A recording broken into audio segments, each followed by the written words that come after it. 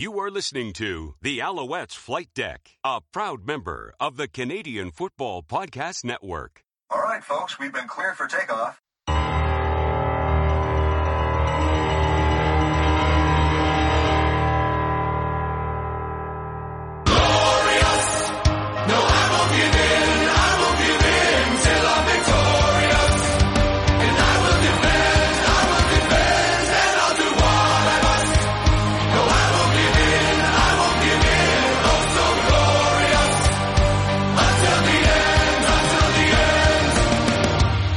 And welcome to Alouettes Flight Deck, podcast dedicated to Montreal Alouettes football. I am Tim Capper, your host, along with Cliffy D.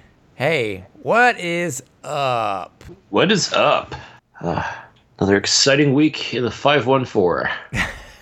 Another party in the 514. I don't know what we could come up with a hashtag, man. Anything, so much is happening.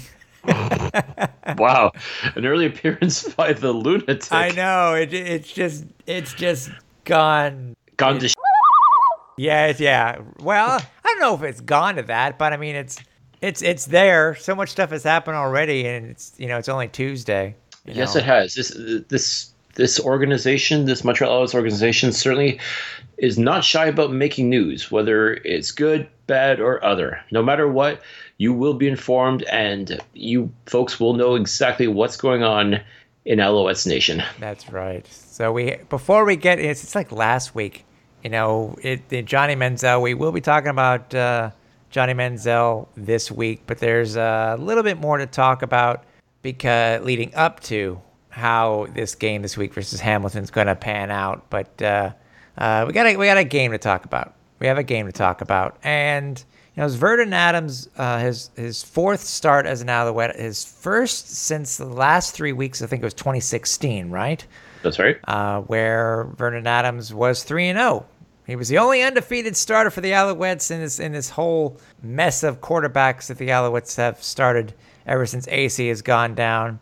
And going into the game, if you remember last week's show, everybody, we went into it, with positive. We were looking very positive towards his start. And I don't think we were let down. I think that it's just that the team let us down because we had a start where the Alouettes again, a great drive to start the game off, holding Edmonton to 3 on their opening drive, and things looked good. But don't be fooled, Alouettes fans. This is we have seen this before this season. We saw it with Drew Willie. He had an amazing start to start off a game. I think any quarterback that we've had this year so far has given off at least one good drive to start off the game. But then the Alouettes give up 24 points. 24 points in the second quarter, and anytime you give up 24 points in the second quarter, you're not really going to, it's going to be tough to come back for that unless you score the 24 points and then you give up more, which the Alouettes have done. But anyways, 24 points that the Alouettes gave up in the second quarter were the second most so far, the most since giving up 28 last year to the Toronto Argonauts in Toronto, and unfortunately that was a game that you were attending. Mm-hmm. Sorry to bring up such bad memories there, Cliff. Still stings. Yeah. What stings worse, the 28 points or the price that you got to get there? Oh gosh. Just say yes. Yes. I don't know where to go. I mean, Mike Riley looked like the MOP that he was. Mike Riley is just on another level altogether. I've been talking about this for years, and my word, he just proved yet again, you do not sleep on this guy ever. Man, I have to say, the way he played, I mean, I kind of joked that first quarter, you're absolutely right. Montreal looked good. They looked really good. Vernon Adams looked very comfortable behind center and played with purpose, as well he should, because I think he knew that this was going to be his shot to do something here, to really make fans sit up and take notice. And I think he did an admirable job that first quarter. And I kind of joked that sooner or later, Mike Riley is going to realize that he's Mike Riley and turn it on. And sure enough, that's exactly what happened. Right. Now, it didn't help, though, that Montreal's defense just absolutely crapped the bed as far as tackling goes, as far as leaving guys open. I mean, it was just ridiculous. Like, Mike Riley straight up shredded the Montreal Alouettes defense. It was not pretty. And I don't care which quarterback was behind center for the Alouettes. It was going to be tough to come back from a deficit like that. I mean, it was just a complete and utter breakdown that second quarter, as unfortunately it has been the past couple of games at Percival Molson Stadium. It's just that second quarter is just where everything goes to hell in a handbasket. Yeah, and it's the struggles that the team is having. It's popping up again on attendance. We had a lower attendance than the week before. Only 16,654 showed up, which is concerning. But then again, that this team has lost 15 of the last 16 games. 16 of the last 17. Sorry, but 16 of the last 17. Yeah, see, that's how bad it is. Yeah, but who's counting? No. But as I said, Mike Riley had an absolute monster game, and it was a game where it's just a matter of trying to stop him. And I know it got frustrating. It got frustrating for the fans. It got frustrating for us. They did well in the second half. They only scored a safety in the third. But the Owls did score 23 points. Unfortunately, they scored 44. And again, because of this current situations, that our running game suffered because of it. Even though Vernon Adams had a very good game rushing, it's just that our main guy, Terrell Sutton, only 7 carries, and it's just does anybody not remember the beast that Terrell Sutton was versus Edmonton last year on Thanksgiving? Mm-hmm. In the rain, he was a beast. And what's very funny, Cliff, is that this game almost mimicked the game last year on Thanksgiving, even to the point total. It's almost identical to last year. Absolutely. One thing I will note, though, is that Sutton actually did a pretty good job of catching the ball too. I think he was one of Adams' more prolific receivers, believe it or not. Yeah, led the team in yards. When your running back though is your best receiver, then that's very telling. Unfortunately, well, I don't know. The Owls have always had a good MO when it comes to screenplays. They always have had, and they've always used their running backs to their advantage. And this is the first time that they've been able to do that, I think, all year. It's just that they were outplayed. When you have 2 wide receivers that are over 100 yards for Edmonton, and Riley throws for 415, you give up, I think it's 500. It was close to 500 yards in total offense. Mm-hmm. Yikes. Yeah, I mean, he threw for 4 touchdowns, and then for good measure ran one in himself. Mm-hmm. I mean, let's see, he was a man on fire. There's just no question. And Duke Williams, my word, I mean, he danced all over the Alouette secondary. They couldn't stop him. They could not keep this guy down. And of course, former Alouette Kenny Stafford also had himself a fantastic game. Yeah. Man, I mean, like I said, you factor all that stuff in. CJ Gable, also a dual threat as well, just like Sutton. It was decent. But when you combine the yards, it was almost close to 100 yards total rushing. Mike Riley was 24 of 32, 415 yards, 4 touchdowns, 0 interceptions. CJ Gable led the Eskimos with 69 yards rushing on 15 carries. And again, Riley it's like 4, 8, 9 total. 9 different receivers caught a pass for the Edmonton Eskimos. Yeah. With Williams, Duke Williams leading with 116 yards, Kenny Stafford with 105.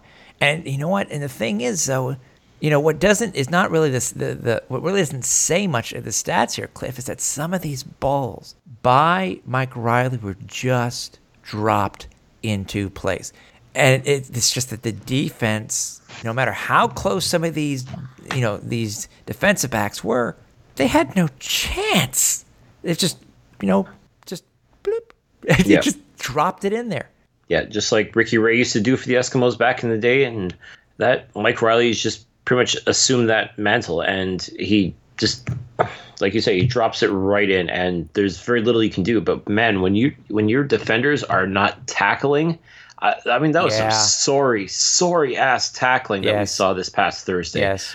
I mean, there's not much you can do. A guy makes a great reception. He makes a great reception. Even just completing for first down. I mean, there's not much you can do about that. But you can control your tackling, and the tackling was just abysmal.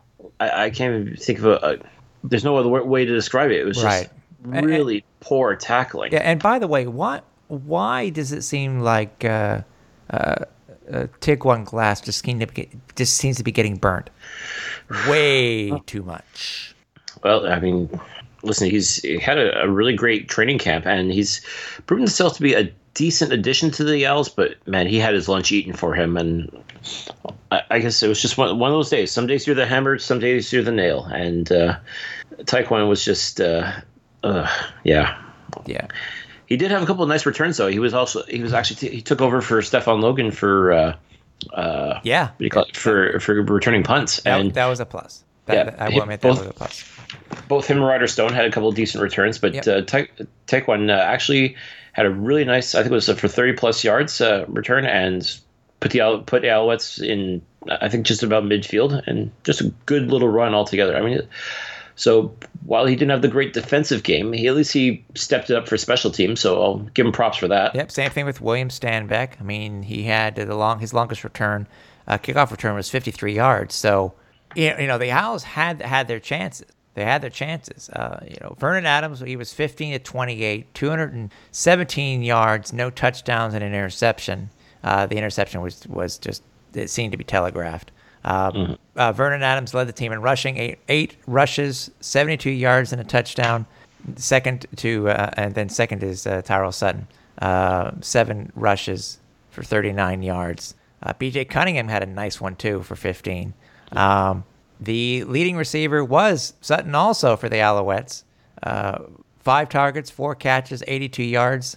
Then it went to Eugene Lewis, 4 targets, 3 receptions, 54 yards. And it's just not enough. It's just not enough that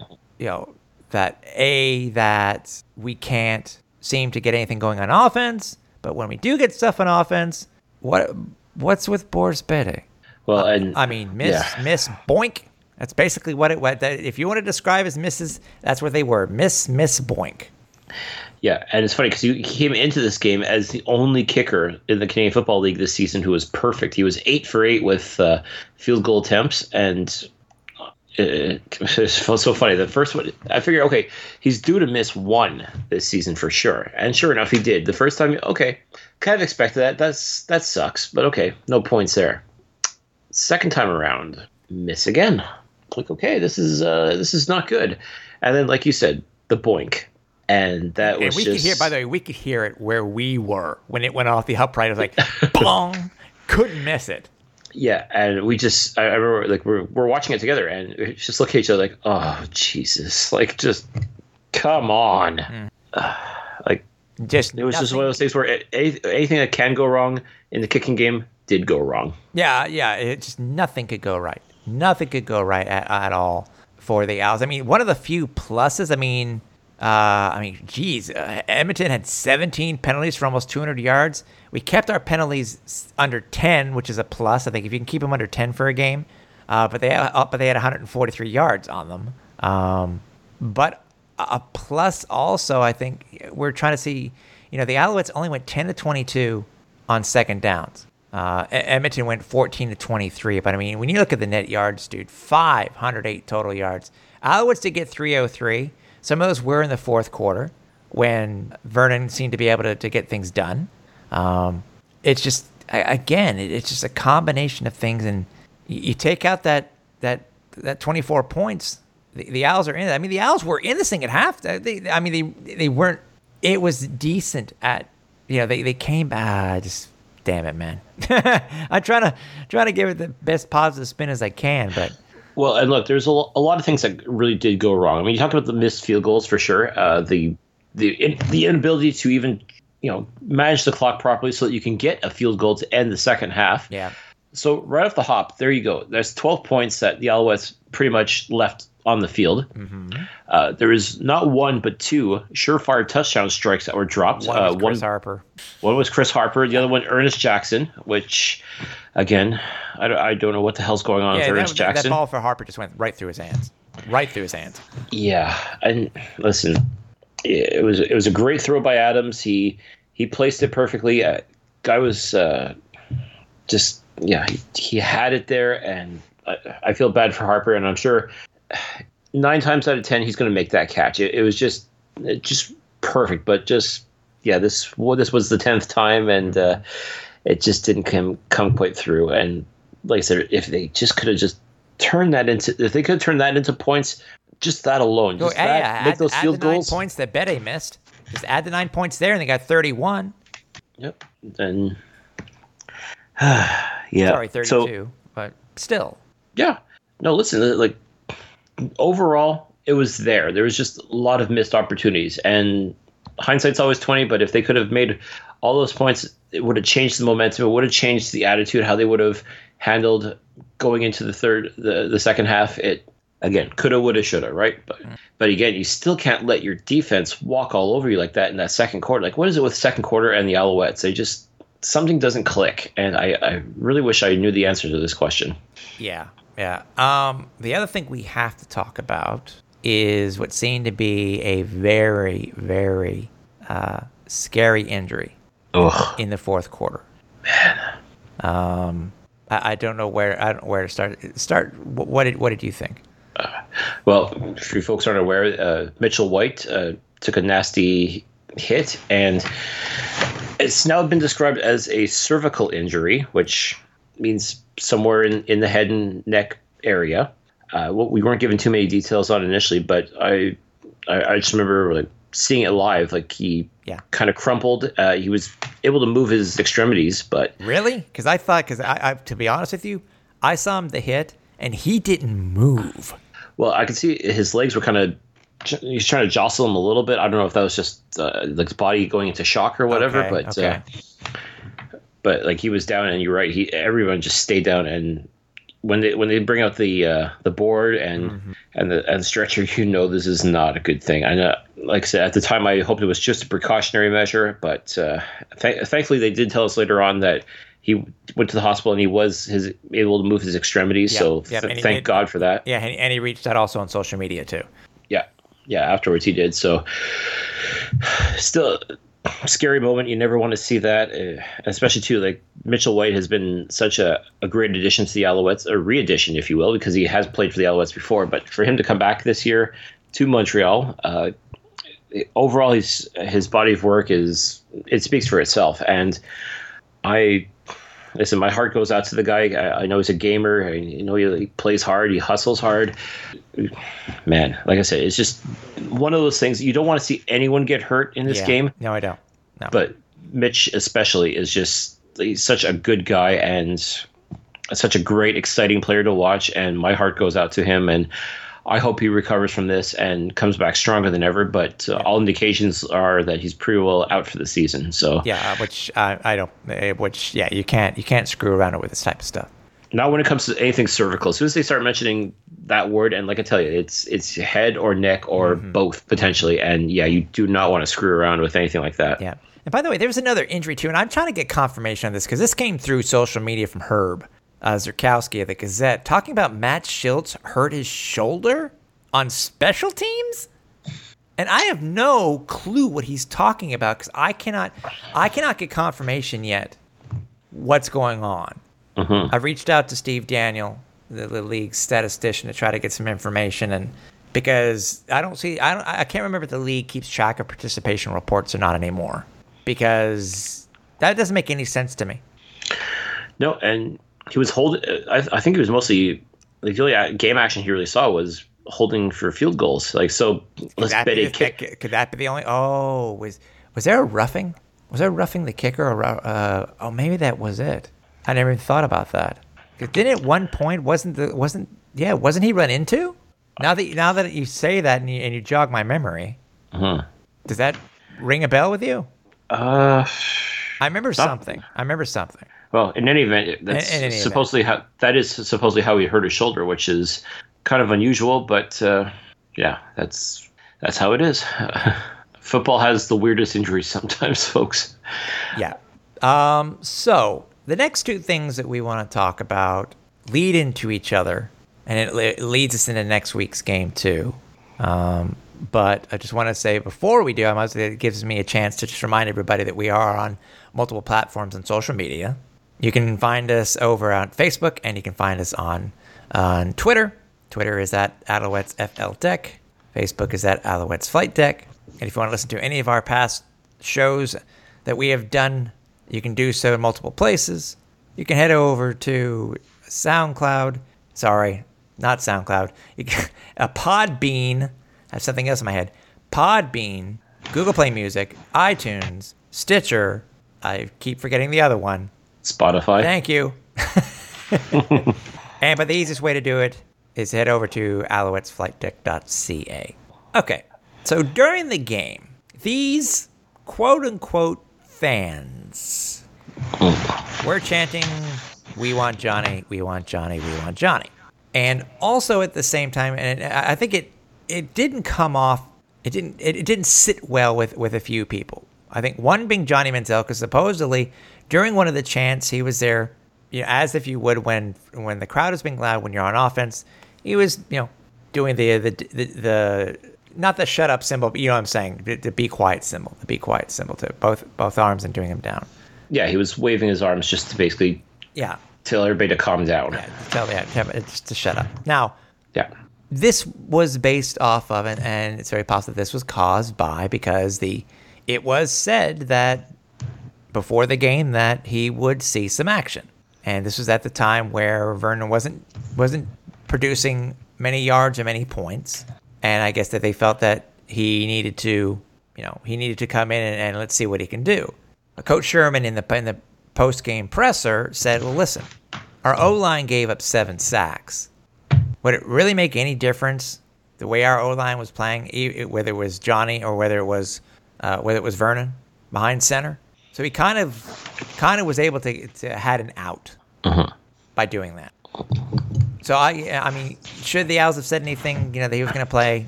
Not really. It's like, you go to one of those petting farms and you want to ride a pony, but then you get there and it's actually only a miniature pony. It's not the same thing. No. Except they're not chanting Johnny, Johnny. They're saying pony, pony. Anyways, so from there, Vernon Adams, who was the starter and the rightful starter, and I give Vernon all props. I think he did the best that he could given the circumstances. His O-line let him down.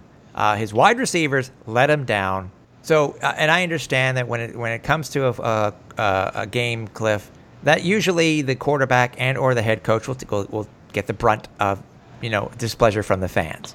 Mm-hmm. And in this case, the Johnny chant was just that. It was being directed towards the team and directed towards Vernon Adams. Uh-huh. And needless to say, and this is where I think you can take and go with this, is that this is where Vernon basically got pissed. Now, uh-huh. I do understand that sometimes players need to have a little bit more of a thicker skin, but I actually understand why Vernon did what he did and what did he do. Uh-huh. Well, let's just back things up, just to sort of add to this thought of yours. Sure. Without question, Vernon Adams played an absolutely solid game, all things considered. Take into consideration who he was playing, the points that were put up by Edmonton, like you said, the way that the team more or less let him down. And that's truly how I felt. I don't think Vernon Adams failed the Alouettes. I think the Alouettes failed Vernon Adams. And I will stand behind that. That's the hill I plan on dying on when it comes to this discussion. That's truly how I feel. Did Vernon Adams make mistakes throughout the game? Absolutely he did. He forced a lot of things. Tried to scramble out of the pocket too much, and I think just tried to make something out of nothing more often than not.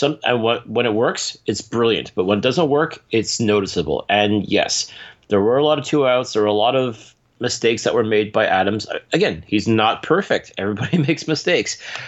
His coaching staff didn't really give him a whole lot to work with, and it showed. But he tried to make he tried to put the Alouettes on his back and lead them, and I will give him full props for that. As far as the "we want Johnny" chants go, that's to be expected. The Montreal Alouettes organization themselves have only themselves to blame as far as that goes. They're the ones that fed into this from the very moment that Johnny Manziel was traded from Hamilton to Montreal. They started pimping this game right away, this Thursday night game, as Johnny Manziel's debut. And fine, they'll probably make the argument like, well, listen, we didn't say he's going to play. We just said he was going to be there. And okay, you're right to that sense, but people are going to take from it what they will. And a lot of people came out to that game. It was probably their first CFL game ever. They're buying the Manziel jersey.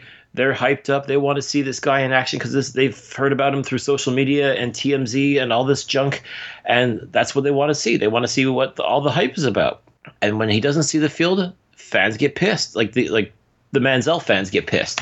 And sure enough, every time a mistake's going to be made, yeah, the "we want Johnny" chants are going to increase over and over and over. And it was embarrassing. It was embarrassing to see, especially on offense. And this is where you could tell that these were not football fans. They were Johnny Manziel fans. And unfortunately for the real football fans, their money is just as good and just as badly needed by the Alouettes to survive. Right, so you have to sort of take the good with the bad. But it doesn't make it any less frustrating, and it certainly doesn't make it right as far as having these idiots screaming from a guy who, I'm sorry, has never played a snap in the CFL professionally. And they're not going to, like you said, they're not going to stick him into the situation where they were, just because why make a bad thing even worse? I think Mike Sherman was absolutely right to not play Manziel whatsoever if he didn't feel comfortable with it, and basically save him from himself.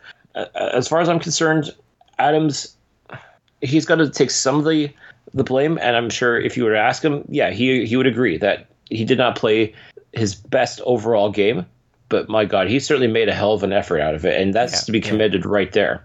Let's be honest. It wasn't him that let Edmonton score 24 points in the second quarter.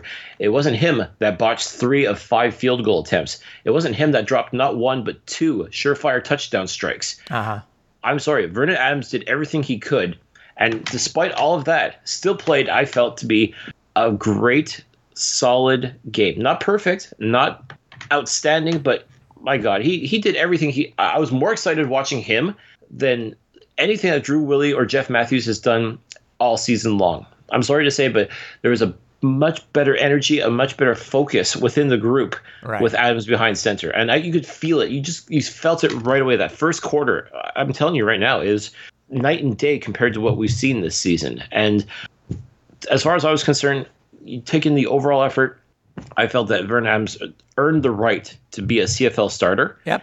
And I thought, if you were to really give this guy some time, give him a couple of games to really truly get under himself a little bit and really show what he can do, and let the receivers trust the decisions that he's going to make, I think we got something here. I'm telling you right now. And you almost would wonder, like, well, why would you even bother trading for a Johnny Manziel? But now we're in this situation where, these idiot fans come out and they don't give a rat's ass about this game. They don't give a shit about the Alouettes.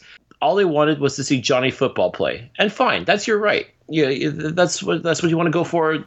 So be it. And the Alouettes were just only too happy to feed into that. They're more than happy to sell you a jersey with Manziel number 2 on it. They're more than happy to help promote that hype, and TSN is more than happy to help promote that hype as well.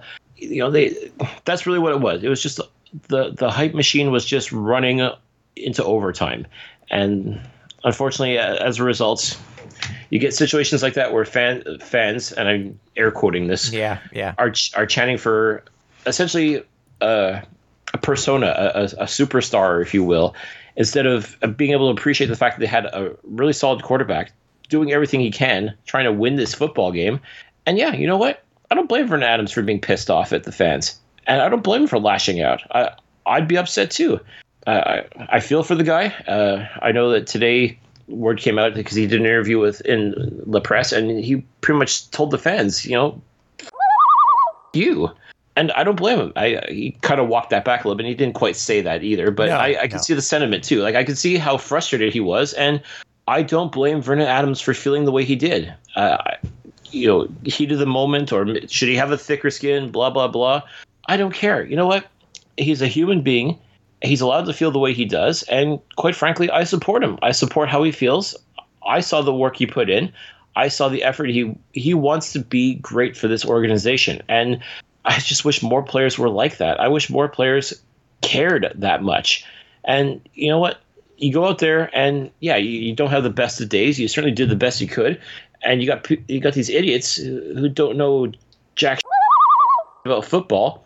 They just want to see this persona come out and play, and they don't care if he wins or loses either. It's frustrating, and I don't blame Adams for being pissed off. And I know that his comments came back and bit him a little bit. Yeah, but even though, and I was proud to put this. I did a hashtag on Twitter today, and I think a lot of people actually did like it and retweeted it. And I said that my hashtag was "I stand with Vernon," and I do, because I understood everything that he went through.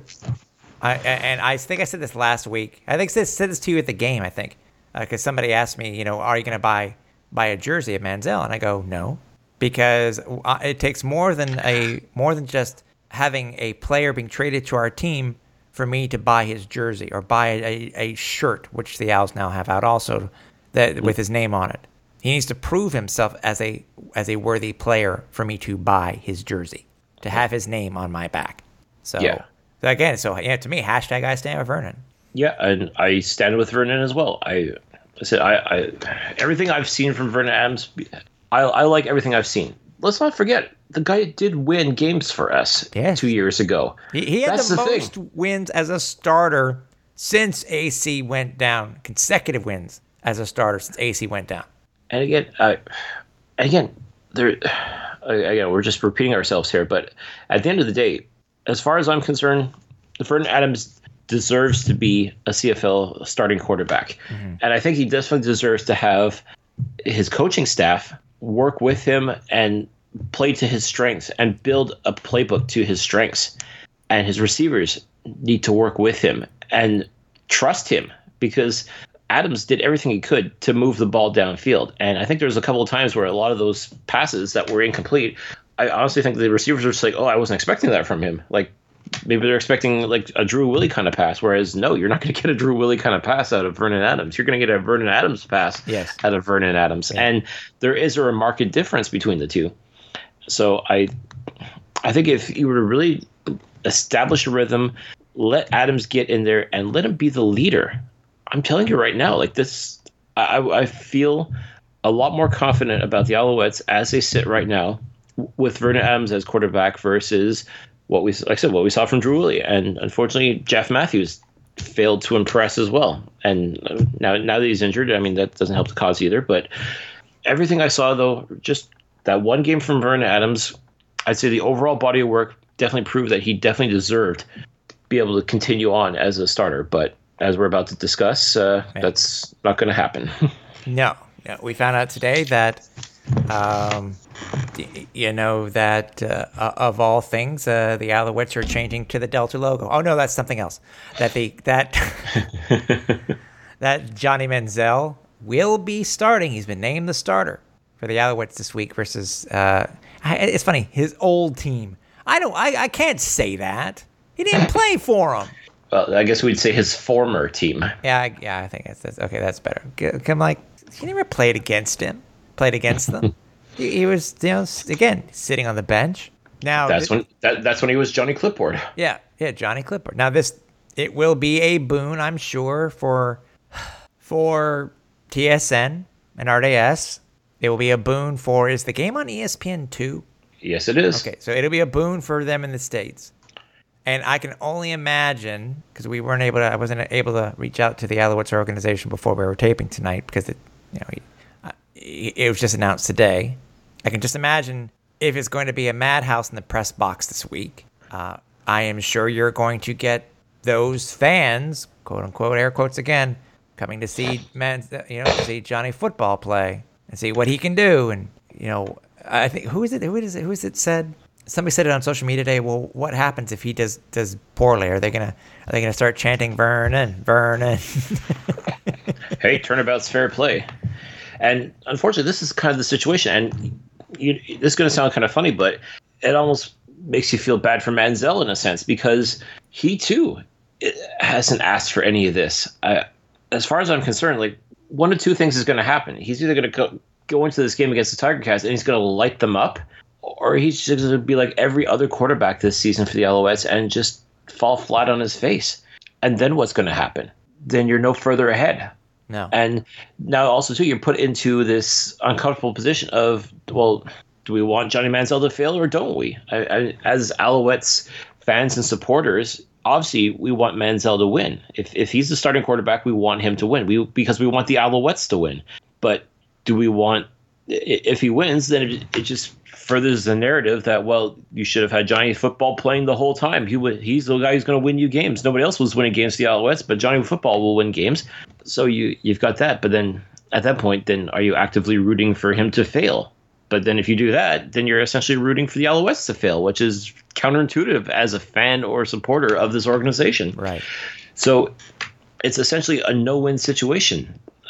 So what do you do at this point? And yes, God forbid if Manziel starts and is just getting beat down, what do you do at that point? Do you leave him in the game? You let him twist in the wind to figure it out? Or at that point, do you go to Vernon Adams and say, hey, man, sorry we did you dirty like that last week, but you think you can go in there and try to salvage this? And again, if that were the case, of course, Adams is going to go in and be a professional because that's what I expect out of him. But then what?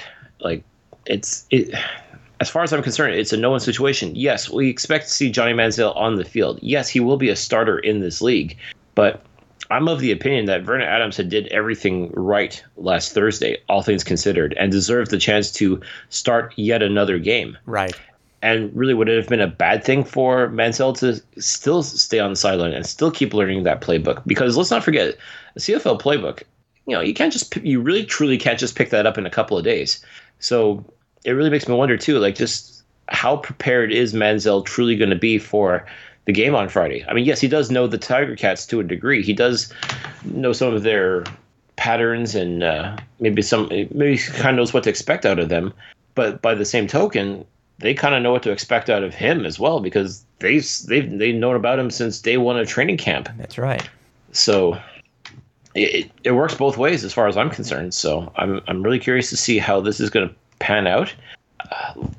As I've stated numerous times since Manziel has become an Alouette, this is going to go one of two ways. This will either be a spectacular thing or it's going to be an epic fail. And there's just no in between. There's no way that he comes in and just plays a so-so football game. It's going to be one of the two. And quite frankly, I just don't know what would be the better outcome overall, really, truly, for Alouettes fans. Do we want Manziel to be a success or don't we? That's fair. That is completely fair. I'm trying to find out just while you were talking. I was trying to find this as quick as I could. As everybody knows, he started a grand total of 8 games in the NFL, right? And his last start, trying to find it. When was his last start? Obviously it was in 2017. Sorry, 2016. Sorry, 2016. No, 2015. It's 2015. That can't be right. I'm looking at Pro Football Resource. 2014, 2015. So, anyways, we'll have to see what happens. We'll have to see what happens. The game itself right now is the Cats are favored by 7 points. Over under is 49.5. But I don't know what to say because there's so many unknowns now. I mean, we know the East is weird this year. Anything can happen. He's always been he's been playing well, but look what they scored last week. It's true, and again, the game before that against the Rough Riders, Hamilton had that game well in hand, and they basically let the Riders back into it and essentially let it slip through their fingers. So, past couple of weeks have not been kind to Jeremiah Masoli and the Tiger Cats, but I think a lot of it is sort of their own undoing.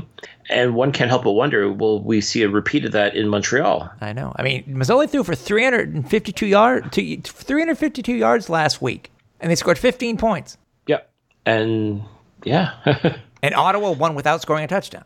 they sure did. So I don't know what type of changes that the Owls will make. We did, one thing we wanted to talk about too, besides the Manziel thing, there was another trade for the Owls, wasn't there?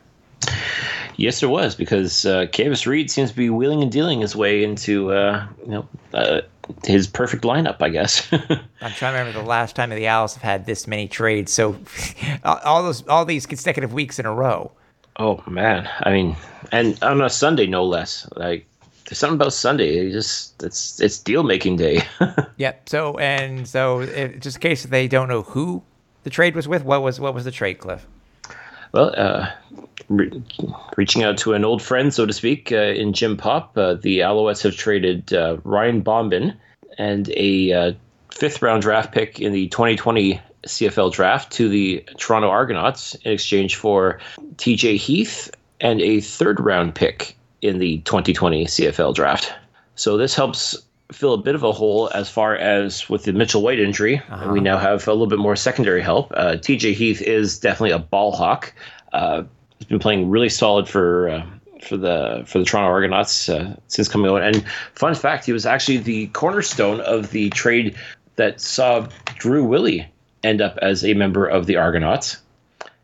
Funny enough, TJ Heath gets traded to Winnipeg, ends up signing back with Toronto as a free agent, and now once again is being traded from Toronto to another team. What's unfortunate, though, is Ryan Bombin, who, interestingly enough, was part of that draft day deal that basically saw the Alouettes and the Tiger Cats swap the number 1 and number 2 draft positions in the first round. I thought it was a great thing to have Ryan Bombin back, because this O-line is definitely a work in progress, and I'm saying that as nicely as possible. Yes. So I'm baffled as to why you would trade such a coveted figure, because after all you went through to get Bombin back in Alouettes colors, then you turn around and trade him to the Argos. Let's not forget, though, he is a native of Burlington, Ontario, which is in the Hamilton area. So I guess now he's heading back a little bit closer to home. My only thought is this has to mean that either the Alouettes are feeling a lot more confident in Trey Rutherford, our first-round draft pick that was part of that whole deal, so to speak, on draft day this year. Either that or Philippe Gagnon must be very close to returning. Right. And again, both of these guys are guards and also national players as well. So perhaps the thought is maybe the Alouettes are a little bit, as much as they've had issues with the O-line this year, maybe they feel at the guard position they're just a little bit richer than we think and can afford to make this deal and send a talented veteran like Ryan Bombin to the Argos. In which case, that means either Rutherford or Gagnon will have to step up and fill that void almost immediately. So I'm just trying to remember the last time that the Owls have done this many trades, as I said, in such a short period of time, and it's like, okay, let's see if it makes any difference. I understand, 2 weeks removed from the big one, and then now this one. Too early to tell, but we'll see.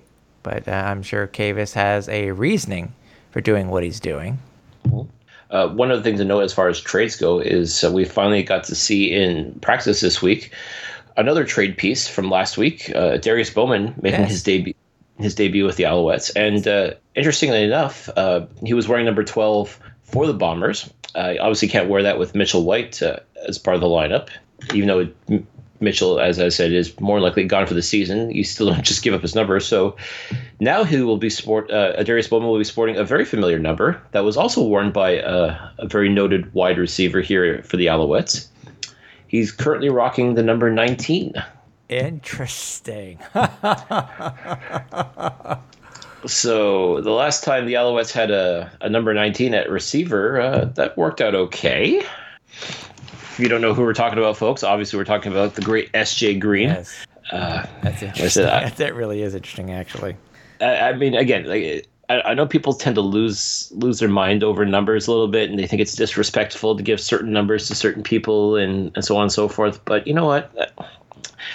But football just doesn't work that way. As far like, what are you going to do? You're going to retire everybody's number just because they were popular with the Alouettes, or they won championships? I'm sorry. Like, the only numbers that are truly untouchable are the retired ones, including 13 and 86. As far as I'm concerned, pretty much every other number. Should there be like a moratorium? Yeah, but I mean, SJ's been gone now for 2 years. He's already moved on. He's won a Grey Cup with the Argos. As far as I'm concerned, SJ's not coming back, folks. I'm sorry to say. Yeah, he's having a bad year with Toronto this year. He's not. Yeah, exactly. And bringing him back wouldn't make a big difference either. I'm sorry to say. I love the guy, but he would just get lost in this current Alouettes formation. So, you know what?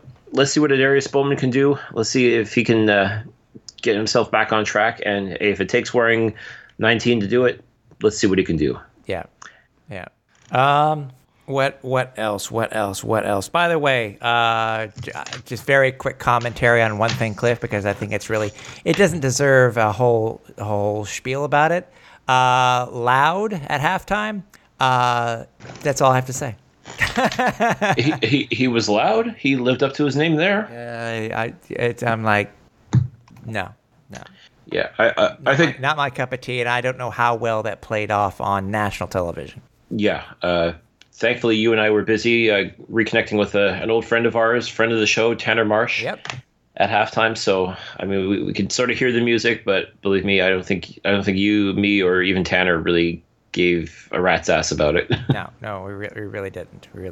And then we're guys coming up on the next month within the season. We're coming up into August, and the Alouettes go ahead and release. I think it's something that you and I kind of guessed based on what it's been currently so far this year, but they released their newest throwback / whatever helmet logo for the month of August, and they go with the Delta, kind of, sort of, not Delta.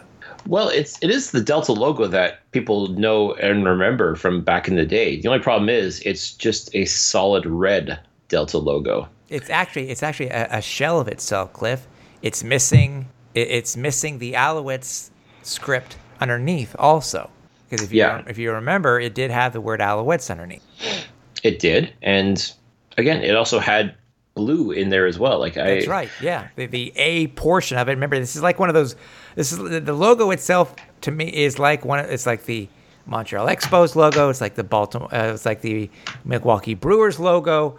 It's like the Hartford Whalers logo. There's different elements built into the actual logo itself. So in the A portion, very top, above the bird, there is a bird in there. You'll see it if you look real hard. Once you see it once, you'll never be able to unsee it. It's one of those things.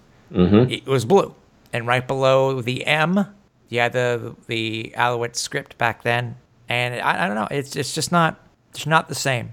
I mean, that's the thing. Like, if you put the color in there and really make it pop like it did back in the day, and even go back to 2010 when the Alouettes wore the retro uniforms from the 70s. Gorgeous. Right? Like, absolutely done brilliant. Right. Yeah, exactly. Absolutely brilliant.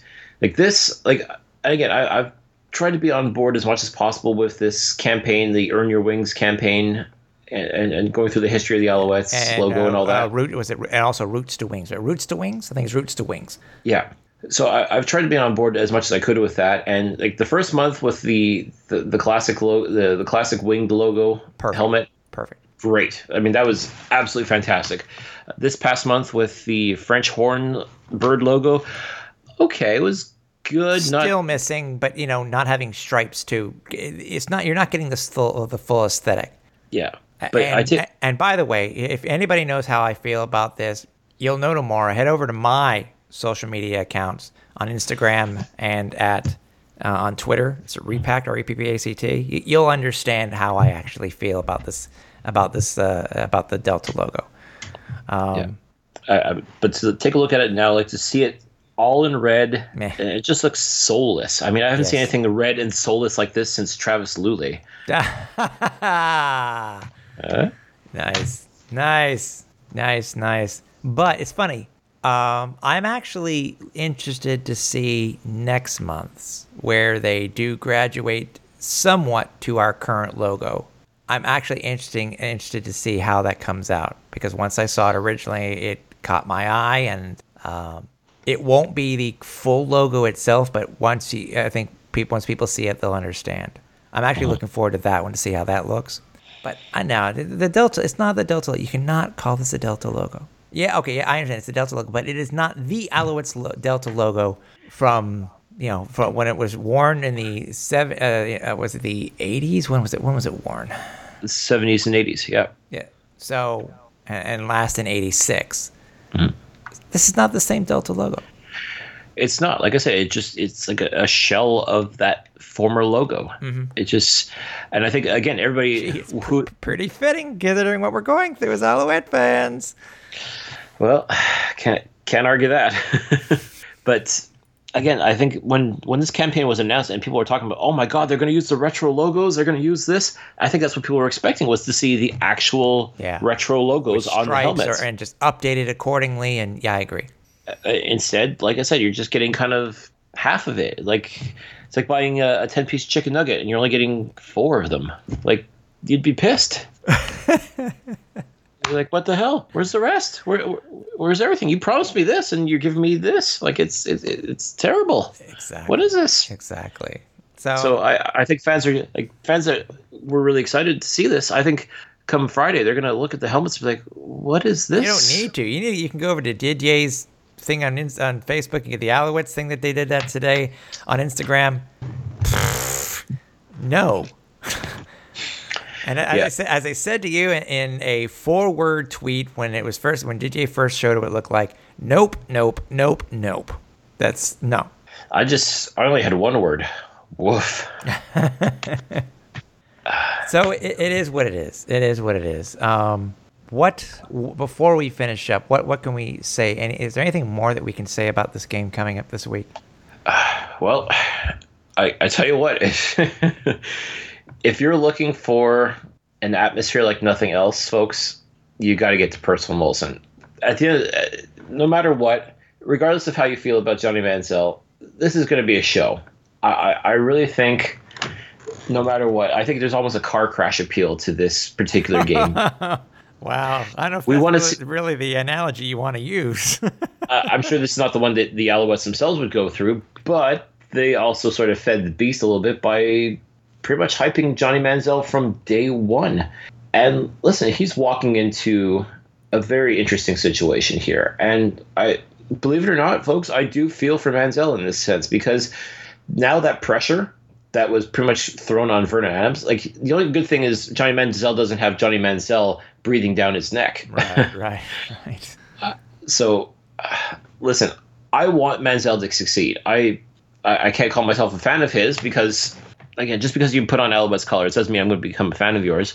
But if you are playing for this team, I want you to succeed. And that's pretty much how I feel about Johnny Manziel, is I want him to succeed. If the Alouettes coaching staff, by, win or lose, they decide that this is the guy that's going to do it, then so be it. We just have to accept that, and let's see what he can do.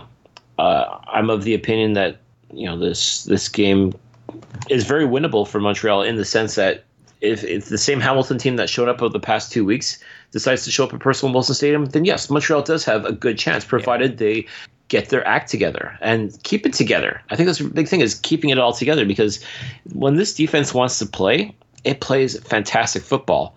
This offense, we finally put 20 plus points on the board last week. So, it doesn't happen by accident. I mean, you don't score 23 points by accident in this league.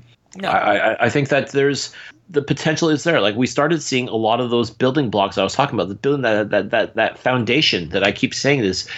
I want to see this year in 2018. Like, I know this is not going to be a great year for the Alouettes, but I want to see a foundation being built. And I really truly felt that last week, with Vernon Adams as quarterback, making the plays that he did and getting Sutton involved the way he did, I really saw the start of something here. And I really think there is something there. I mean, you've got B.J. Cunningham, who is a phenomenal playmaker. You've got Eugene Lewis, who a great receiver as well. We're going to see a Darius Bowman in the lineup more than likely. Yep.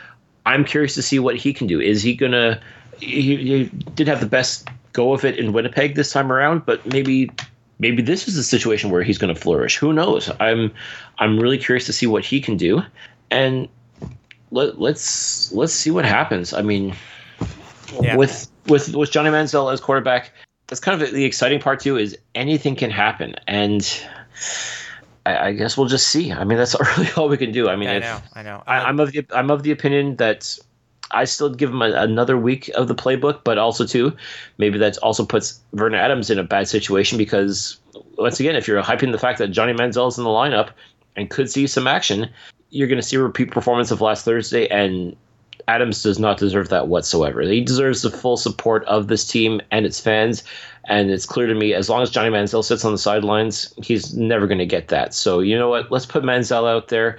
Everybody gets it out of their system, and let's see what happens. If we get a win out of it, great. If we lose, then, well, we've been losing all season, so really what's going to change? Yeah, so the Alouettes have lost the last 5 out of 6 to the Hamilton Tiger Cats, and gee, lo and behold, Cliff, guess who our last win versus the guess who the starting quarterback was the last time that we won against Hamilton? Surely you don't mean Vernon Adams. Oh, I surely do. Wow, what a coincidence! What a quinky dink, huh? Yeah, I just think it's another interesting subplot is the fact that the Alouettes quarterback crew, 2 of those 3 quarterbacks that were in training camp for the Tiger Cats are part of the Alouettes lineup. Yeah, I know. It's such a weird dichotomy. I know. Overall, the Alouettes have lost 3 in a row to Hamilton at home, but have won the last 4 of 7. So there's that. That's true. There was a time when Hamilton couldn't buy a win at Percival Molson Stadium. There was a time when most teams couldn't buy a win at Percival Molson, and we've now lost, 9 straight to Edmonton overall, and I think our win list in the last 11. So there's that. There sure is. You know, the nice thing about streaks is eventually they get broken. Yes, and it needs to be because I think the Alouettes are on a franchise streak right now for most consecutive losses at home. We need to break this funk. I'm hoping that it will draw more people. I just checked Ticketmaster, and I'm not really sure how to gauge. We're only taping on Tuesday, so maybe it'll get better from there. But well, and I think there's going to be a huge curiosity factor now that the Alouettes and the CFL and TSN and everybody has pretty much stated and shouted it out to the world that Johnny Manziel is going to be the starting quarterback. This is going to have to be the proof. Like, now you know well in advance that he's going to be playing and he's going to be starting. Is this going to be the thing? Everybody says he's going to sell tickets. The place is going to be sold out because of him. I want to see it. Mm-hmm. I want to see, can Johnny Manziel sell tickets in Montreal? And I'm not saying he can. I'm not saying he can't. I want to see the proof now. I want to see everybody justify what they've been saying about how he's going to change everything. Right, and right. I want to give him every chance in the world to succeed. But now I want to see the fans, even the fake fans, quite frankly, because you know what? I want to see what you can do. You believe so much in this guy. You think he's the greatest thing since sliced bread? Great. I want to see you in the stadium then. I want to see you plunking down money to buy tickets. And I want to see you getting loud and getting rowdy. And I want to see it done properly, too. I want to see the real football fans come out. And if you all claim that you are the real football fans and all you wanted was just to see Johnny Manziel play, then guess what? This is your opportunity. I want to see the stadium rocking one way or another. So let's see. And if it takes this former Texas A&M Heisman Trophy winner to do so, then you got to do what you got to do, right? So let's see what happens. Yeah. There's really not much more I can say about that. Yeah, and I think it's probably the best way to leave it too. So I mean, as I said, don't forget that the game will be on RDS, TSN, and on. If you're listening to us in the United States, it will be on ESPN too. Cliff, I will see you next to me at the stadium. And we promise folks that we will not make drunken fools of ourselves. That's just not how we roll. No. We might make fools of ourselves, but we won't be drunk. Yeah, exactly. You know, we need to remember it. So we even if there is $7 Budweiser, we will not make drunken fools of ourselves. No, we won't. So we will speak to you guys next week. So if everybody here at the Alouettes Flight Deck for Cliffy D, I'm Tim Capper. We're on Final Approach.